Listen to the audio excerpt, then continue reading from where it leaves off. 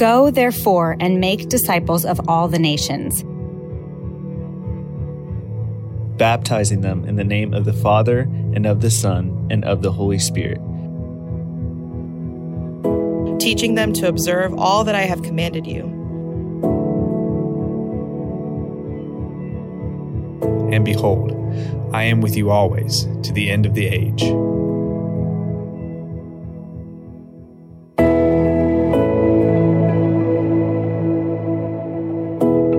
Our calling is to know God and make him known. This is our commission. This is our command.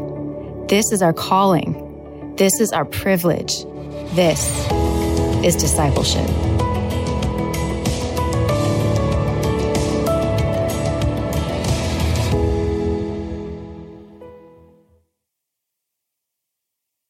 Evening, everyone. It is so good to be here tonight as we are starting a new 3-week series that is about making disciples, about the Great Commission, about our call, why we exist, why we are, for those of us who follow after Jesus, are still left on this earth, which is to go make disciples. Now, this is the call of every Christian throughout the centuries, and I bet if you are a Christian or if you've been following Jesus for any length of time, you are probably pretty aware of that by now, right? Like that's not probably new wording or verbiage for you. The word disciple, as you probably also are aware if that is the case, is an ancient word that means student. Specifically, in an ancient Jewish context, it was a student who sat under the teachings of a specific rabbi. And they would follow after the way of a rabbi for an extended length of time where they would seek to understand their teachings, where they would seek to do life on life with them, living in life with them, and even beginning to mirror the image of the practices that made up their life. That is the life of a disciple. And for those of us who are called to be followers, disciples of Jesus, the call to go make disciples is kind of a big deal. It was to Jesus, and it has been throughout the last 2,000 years or so. Now, the word disciple or the word discipleship, there's a ton of good definitions for both of those words. There's also probably some bad definitions for both of those words as well. But we have been seeking after clarity on how would we express discipleship in our local church context for Mosaic Church. And the way we have arrived is kind of what that video is saying, that we believe discipleship is the lifelong journey of knowing God and making him known. And there are 3 specific aspects to be discipled into that we believe are vitally important that we see throughout the pages of Scripture. And these are to embrace biblical story, to embrace Christian beliefs, and to embrace Christian practice in community.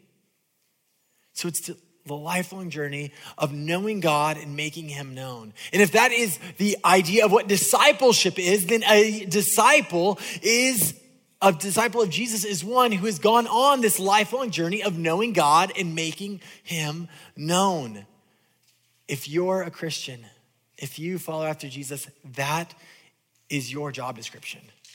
To go on a lifelong journey of knowing God and making him known. Now, let's be honest, there are a ton of different ways to be discipled in our world, in our culture, and in our context.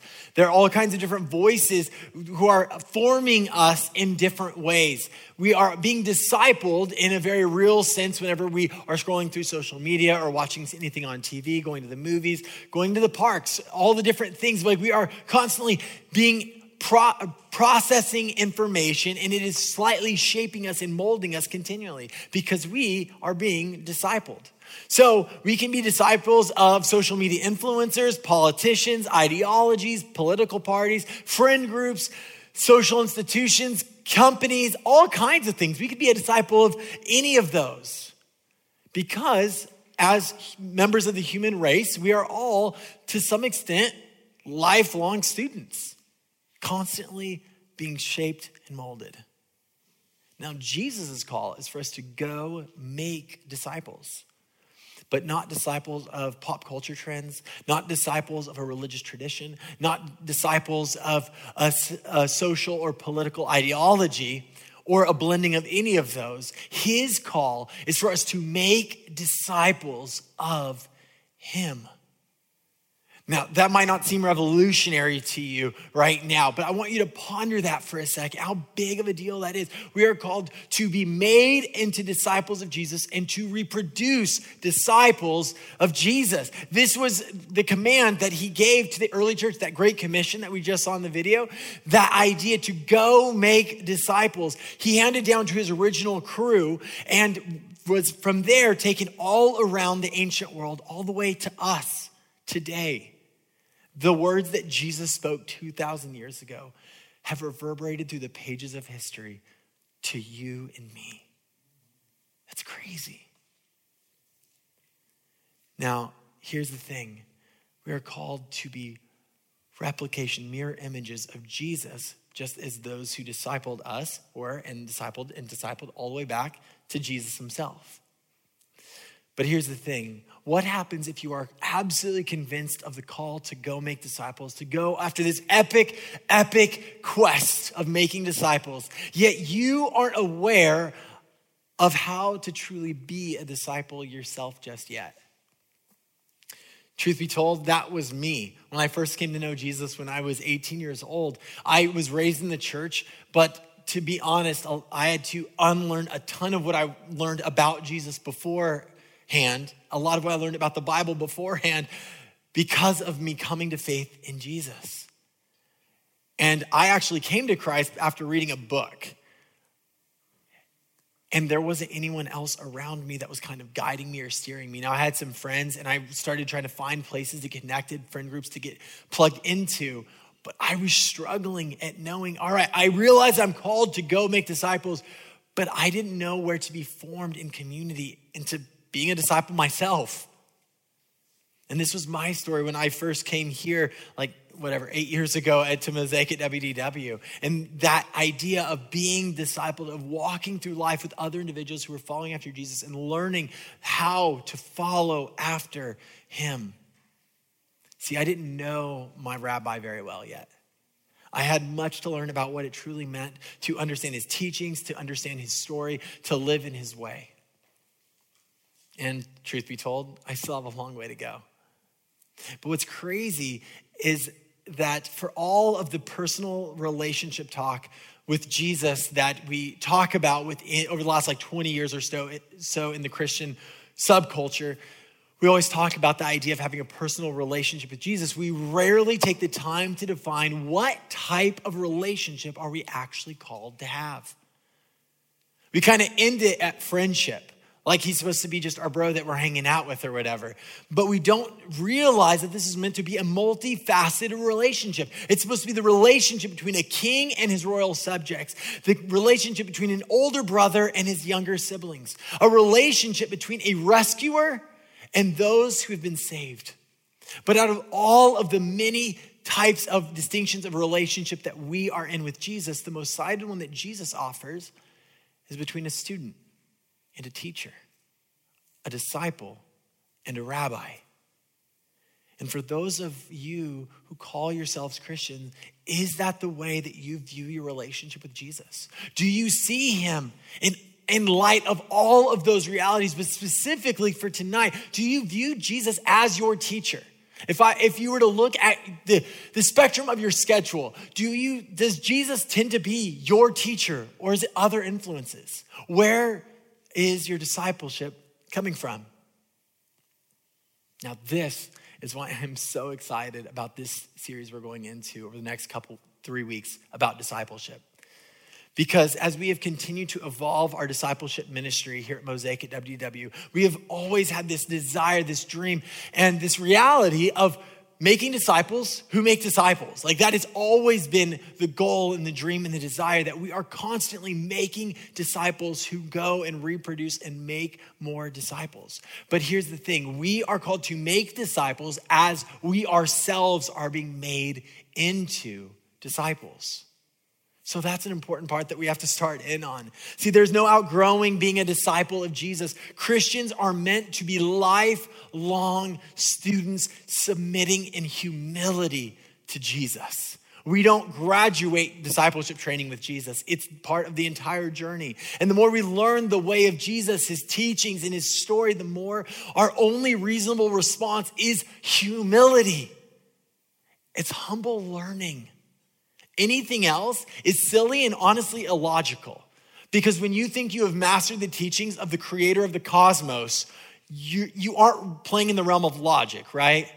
So we have to realize that we are all on a journey. Whether you are sitting here and you've been following Jesus for 75 years or for 7 minutes, all of us are on a lifelong journey with Jesus. We are called to focus as a community, though, on what does this look like? What does this look like in our local church context? Now, as I was unpacking kind of that definition for discipleship, it's important to note that while there's so many great definitions, this is the definition that we are going by, not to criticize the way other churches might do discipleship. It's not about that at all. It's not to say that we've figured out a silver bullet, that we alone figured out something that Jesus has been holding on to for 2,000 years and waited until our context today until we could live this out perfectly. Now, it's not about that at all. It's because we are called to focus on asking the question for our local context.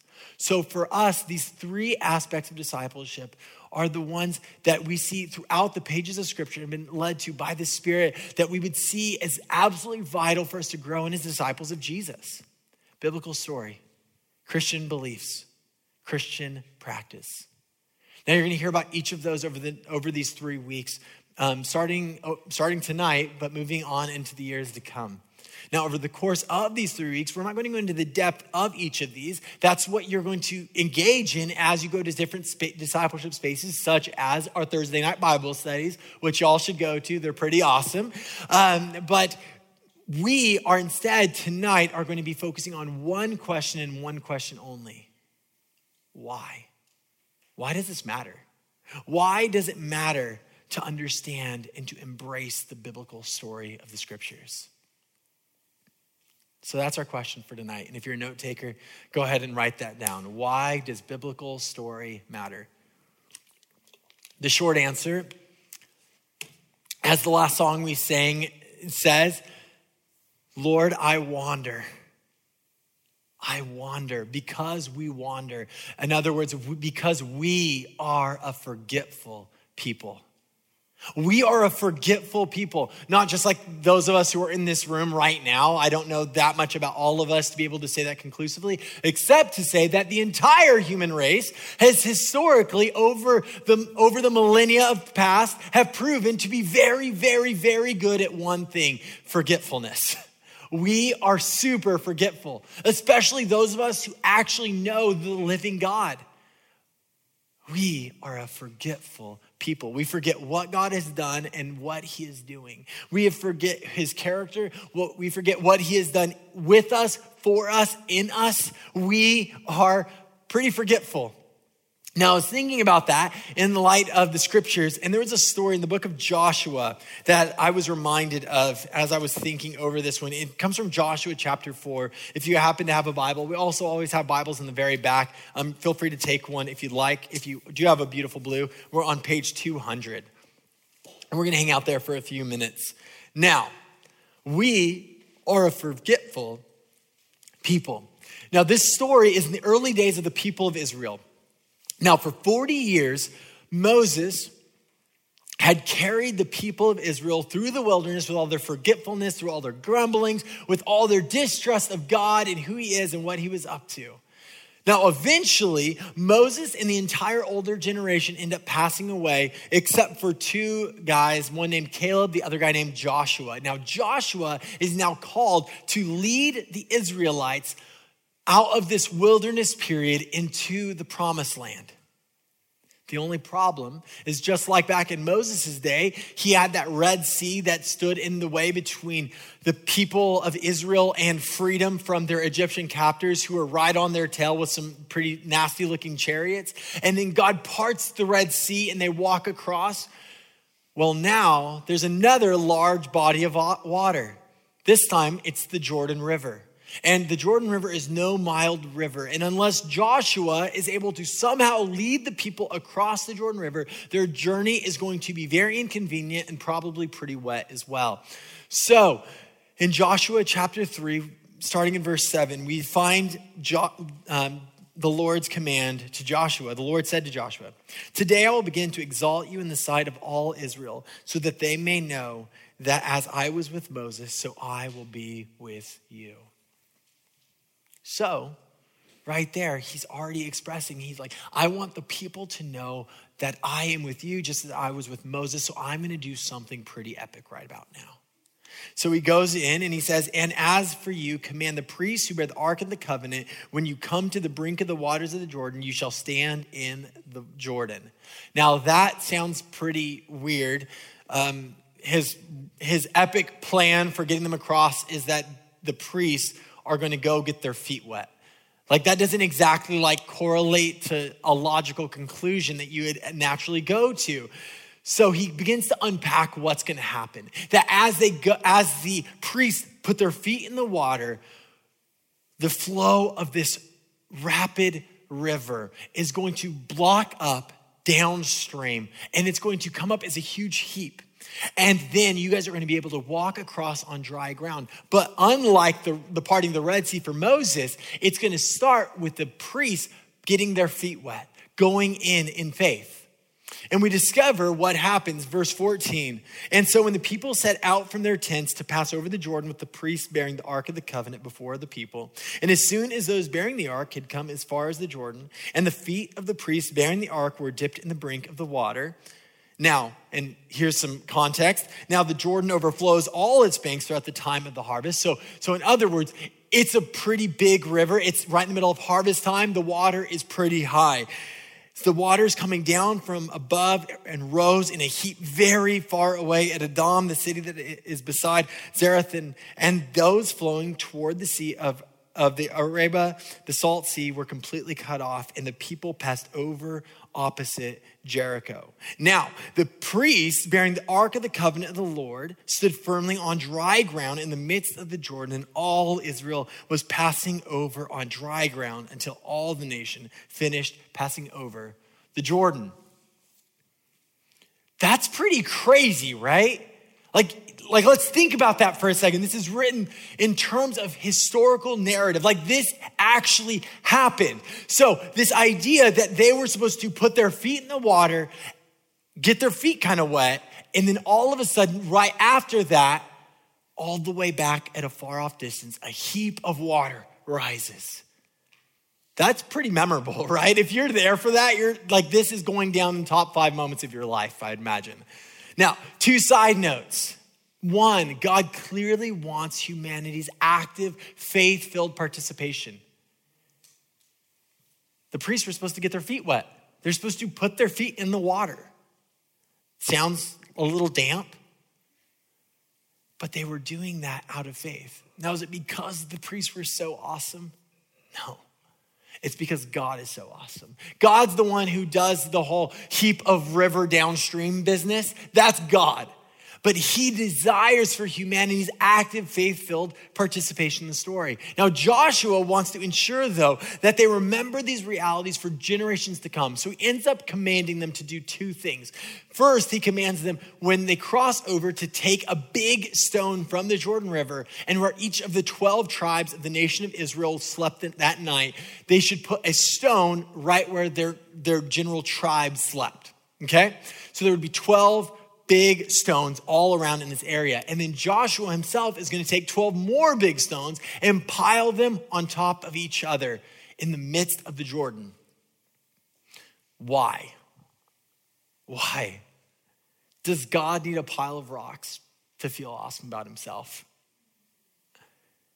See, God doesn't need a pile of rocks, but we do. Chapter 4, verse 21. And here's what Joshua says to the people of Israel. When your children ask their fathers in times to come, what do these stones mean? Then you shall let your children know Israel passed over this Jordan on dry ground. For the Lord your God dried up the waters of the Jordan for you until you passed over it, as the Lord your God did to the Red Sea, which he dried up for us until we passed over. So that all the peoples of the earth may know what? That the hand of the Lord is mighty, that you may fear the Lord your God forever. See, we are a forgetful people. God isn't. God is the creator of atoms. He's not easily impressed by a pile of rocks, right? But we need that. We forget what God has done for us. That last song, Come Thou Fount, that we were saying before, in it says, here I raise my Ebenezer. Now that word Ebenezer is the Hebrew word that is used here. It is a pile of rocks. In other words, the literal translation is a stone of remembrance. Here I raise my Ebenezer. Here I raise a stone of remembrance to remember who you are and what you have done. This is what we need so desperately. This is what the people of Israel needed back then, because we are forgetful people. We forget what God has done for us, and we alter the stories of our lives to make us to be the hero. We forget his true character, and we substitute it for what is comfortable and desirable in our own eyes. So we need things like pile of rocks. We need things like holidays. We need things like baptism and communion to be visual reminders of who God is and what he has done for us. Now let's imagine for a second that all of us, we went on a field trip back to ancient Israel. Like we go back a few 4,000 years, and we are standing at the bank of the Jordan River, and we had no idea of what these stones were. Would your natural inclination be to look at a 12 stones stacked on top of each other and go, oh, that's about God, the God of the Jews? Like, that totally makes sense to me. I mean, probably not, right? That's probably not where your mind immediately would go, because there was no inscription.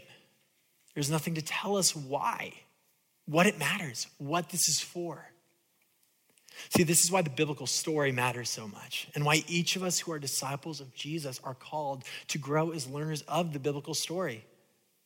Because we live in a world of evidence of God's goodness, of his faithfulness, of his beauty, of his creativity, of his salvation, and of his hope. We call this God's common grace. God's common grace is his goodness that is accessible to all of humanity, whether you know who he is or not. These are just things that are evident like a pile of rocks without an inscription. It's you discover God's common grace in the beauty of a sunset, in the taste of a delicious meal, in a meaningful conversation with a friend. These are things that you don't need to know Jesus or know who God is to experience it. But you also don't have the inscription about who it's from.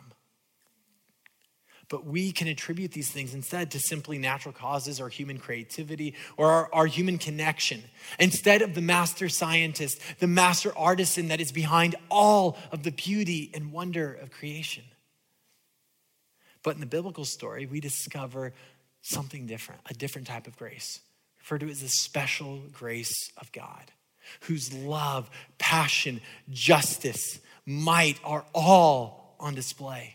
We discover stories of what God has done and discover the character of who he is. If you want to know what is God like, it's in the scriptures. If you want to know what he has done, it's in the scriptures. We discover who he is and what he has done. Now, I love escape rooms. I love a good escape room, guys. It's fun. It's so much fun. It's like my version of the Magic Kingdom if I'm not at the Magic Kingdom, right? Okay, so I just love going in with like a diverse group of friends, all smart in their own unique ways, right? You ever been in an escape room like that? And like everyone like thinks about things a little bit different, so they all have different strengths that they kind of bring to the table of said escape room.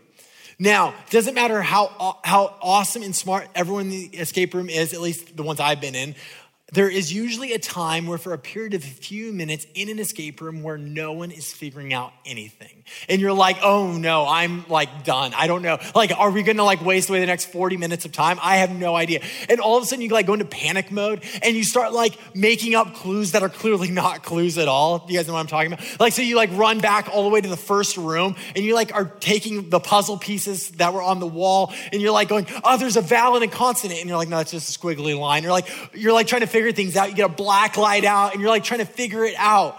And you're like, how am I getting the next clue? Because you're desperate. So you start kind of making stuff up. But then finally, every once in a while, the game master is benevolent and comes on the intercom and says, look on the book that's on the table in front of you.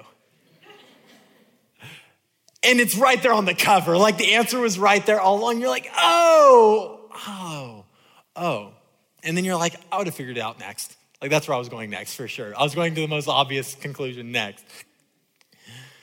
See, we live this way. We try to figure out life on our own terms. We try to answer life's greatest questions our own way. We listen to voices on our phones right as we walk past the voice of God, personally revealed to us in the pages of the scriptures. Now, I made a big assumption there in calling it God's personal voice. Because if it is not the personal voice of God, if it is not authoritative and perfect, if it is not those things, then it's just a bunch of ancient texts. Maybe there's some good stuff in it, maybe not. But if it is God's personal voice revealed to us, if it is authoritative, then the script gets thrown right out the window. See, this is why we talk so much as a church about why the scriptures are authoritative over our lives, or at least they're meant to be. Not because no other voice can have any authority over our life. I mean, there are experts in different fields of studies. There are pastors, teachers, social media influencers, and many of them might even say things that are good or helpful. It's just that nothing I can say as a pastor or what anyone else could possibly say could hold the weight of authority of the voice of God in the scriptures. Nothing. You might have heard this said from the stage here from time to time, but if anything I ever say contradicts what's in the scriptures, come and talk to me. Because this wins over me every time. This wins over every teacher every time. At least it's supposed to. See, there can be other types of authoritative voices for sure. Those are good and helpful as secondary authority. But in the scriptures, we discover ultimate authority. See, embracing being a learner of the biblical story is not something that you graduate from. It's something that we are meant to live our lives saturated in. In Psalm 145, King David, he wrote this beautiful psalm that I wanted to share with you guys really quick. Here's what he writes. I will extol you, my God and King, and bless your name forever and ever. Remember, this is King David. This is the King David in the midst of the height of his monarchy. He is doing pretty well. He is well thought of and well respected across the ancient world. And yet he is calling God my God and King, and I will bless your name forever and ever. Every day I will bless you and praise your name forever and ever. Great is the Lord and greatly to be praised, and his greatness is unsearchable. One generation shall commend your works to another and shall declare your mighty acts. On the glorious splendor of your majesty and on your wondrous works I will meditate. So notice what he says he's going to meditate on. He says he will meditate on two things: on the glorious splendor of your majesty, who God is, and on your wondrous works, what God has done. He will meditate. When we meditate on something, it is to go over and to be reminded of something time and time and time again, to remember some things about something. And for him, he is meditating on who God is and what God has done. Now, this points us to the truth that the journey of disciple is a lifelong one. This is King David. He's a guy who's described a man after God's own heart.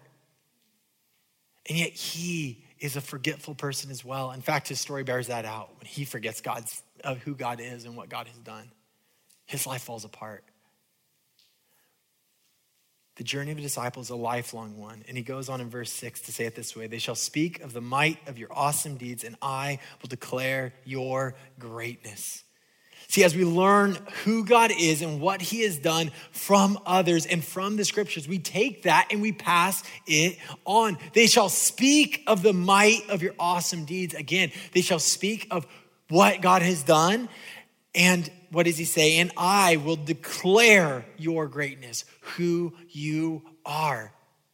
See, just as the Israelites were called to remind the next generation of why there was a pile of rocks in the middle of the Jordan River, we are called to help others to know who God is and what he has done within the pages of the scriptures.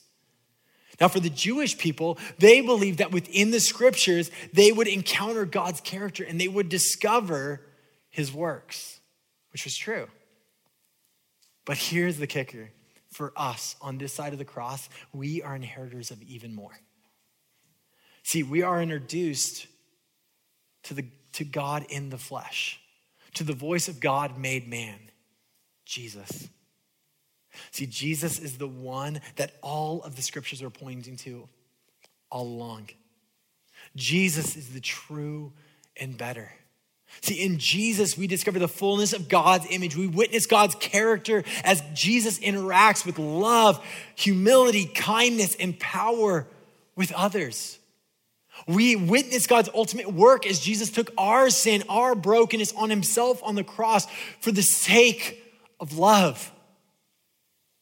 And he ushers us into new life in his kingdom. How could this not transform the way that we read the scriptures? Which is exactly what Jesus himself seemed to think. In fact, if you go to Luke chapter 24, this is occurring right after Jesus' resurrection, and he's giving his followers some last words of instruction and discover what he seemed to think about the scriptures. Then he said to them, "These are my words that I spoke to you while I was still with you, that everything written about me in the law of Moses," which is the first 5 books of the Bible, the prophets, which is a majority of the rest of the Old Testament of the Bible, and the law of Moses, the prophets, and the Psalms must be fulfilled. So in essence, he was showing them how everything within the Old Testament was ultimately leading us to him. But then he keeps going, and it says, then he opened up their minds to understand the scriptures. Imagine Jesus calls you to follow after him, and for 3 years you're doing life with Jesus. You're camping out under the stars with Jesus and his crew. You're eating dinner with Jesus. You're at the Sermon on the Mount, right? Like you are right there, interacting. When you have a question about the Bible, you can go to the guy who Spirit inspired the Bible, right? Like you have access to the creator of the cosmos. That's kind of a big deal, right? But now, finally, it says, he opened up their minds to understand the scriptures. Finally, for the first time, they had a shot at understanding what it was really about all along. And then he opened their minds to understand the scriptures, and he said to them, thus it is written that the Christ should suffer and on the third day rise from the grave, and that repentance for the forgiveness of sin should be proclaimed in his name to all nations, beginning from Jerusalem. You are witnesses of these things. So he's calling them, he opens up their mind to understand the scriptures, and then says, now go and tell others about it. The way in the book of Matthew it's recorded, he says to go make disciples of all nations, baptizing in the name of the Father, Son, and the Holy Spirit, and teaching them all that I have commanded you. He opens up their understanding of the scriptures. He has taught them what it looks like to live in the way of himself. And see, as we engage in the biblical story, we actually discover more of Jesus. We discover his character, his life, his love, the entirety of it. This is our opportunity to take what we have learned. As we are being discipled, we take what we have learned and we help others to understand it as well. We go make disciples. And see, we are called to know God and to make him known. We do this as we grow as disciples of Jesus, and we make disciples of Jesus. This is where the Great command of Jesus, which was to love God and to love people, meets the great call of Jesus to go make disciples and to teach all that I've commanded you. This is your command. It's your call. Literally, if you're wondering what you're supposed to do with your life, go make disciples. It's that easy. Now, what does that mean beyond that? I don't know. But I do know that you are called to go make disciples if you follow after Jesus. But before that, you are called to be made into being a disciple. And as you are making disciples, you continue to be formed into a disciple. And you'll stop doing that when you die. But up until then, journey of discipleship, y'all. It's that good, it's that simple, and it's that brilliant and breathtaking. And within the biblical story, we find the nourishment, we find the bread of life. We discover it. We discover who Jesus is and what he has done. This is your command. This is your call to know God, to make him known. Now, the reality is that there are so many reasons to embrace the biblical story, both why it's vital for your relationship with Jesus and why it's vital for your life as a whole. Whether it's to help you understand the context of what you are reading in the Bible and also able to help understand when somebody is teaching and how they're teaching and if what they're teaching is correct. Whether it's to help you gain a biblical worldview as well as call out false worldviews in our world. Whether it's to help you understand yourself better. All of those are pretty good, solid reasons to engage in the biblical story within the scriptures. But all of those are secondary reasons when it comes to the primary reason of knowing who God is and what he has done. Because you and me, we are forgetful people. We need that reminder. We don't graduate from that. We need the reminder, which is why we need to continue to intake a diet of the scriptures so that we would be drawn to him, to know God and to make him known. Now, if you're curious, how do I practically get started in understanding and growing and embracing the biblical story? There's a ton of ways to do that. But a very beautiful and practical way is our Thursday night Bible studies. That at our Thursday night Bible studies, you will do life in community. You will discover the lives of others and their interactions. You can come with your doubts and your questions. You're like, I believe none of the Bible. Come, it'll be an awesome place and you won't be judged there. Please, this is a safe place to come and to discover the biblical story and test it for yourself. See what's in it. See who this Jesus is, because I promise he's worth it. So that's your opportunity. That's our challenge. Now, I think back to when I first came to know Jesus and how insane it was to know his story and to be able to share it with others. And I remember the passion that was in my heart then. The passion to go make disciples, the passion to tell people about what God has done and who he was in me. And I just imagine what would happen if that same passion took over my heart again. Maybe you're with me on that. I would love to see what happens if that passion captivates your heart again. I would love to see what happens if that heart captivates our community's heart.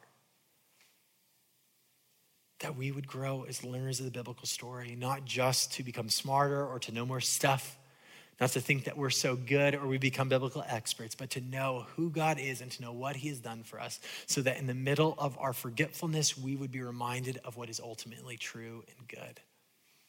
Now that would be a story we're sharing. I'm gonna go ahead and invite the band to come on up. And as they do come up, I would invite you to just take a second, just bow your head in prayer. And we're just gonna take a moment to pray over this as we begin this discipleship series. I don't know what your day has been like. I don't know what your last week was like. It's a crazy, crazy season of life right now in our world, especially in our local context.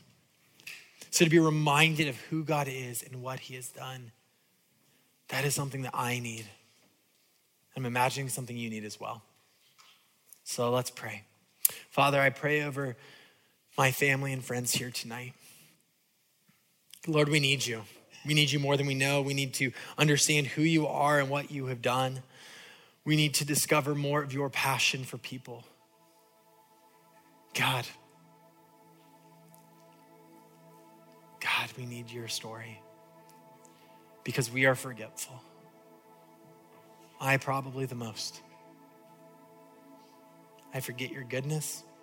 forget your faithfulness. I default to doing things in my own power and my own strength. Lord, forgive me. I want to fix everything. I want to fix myself, others, the world around me. But Lord, I want to do it my way. So Lord, help me to be reminded of who you are and what you have done so that I would submit and obey to your way. So Lord, I pray that for all of us, that would be all of our hearts' cry tonight to you, that we would submit our lives and our hearts to who you are and what you have done. Yes, Lord, we need you. You are good, you're kind, you're faithful. Thank you for the story of the scriptures, that in it we discover you. I pray that we'd be transformed as we do that, as we engage and embrace your biblical story. It's in Jesus' name we pray. Amen.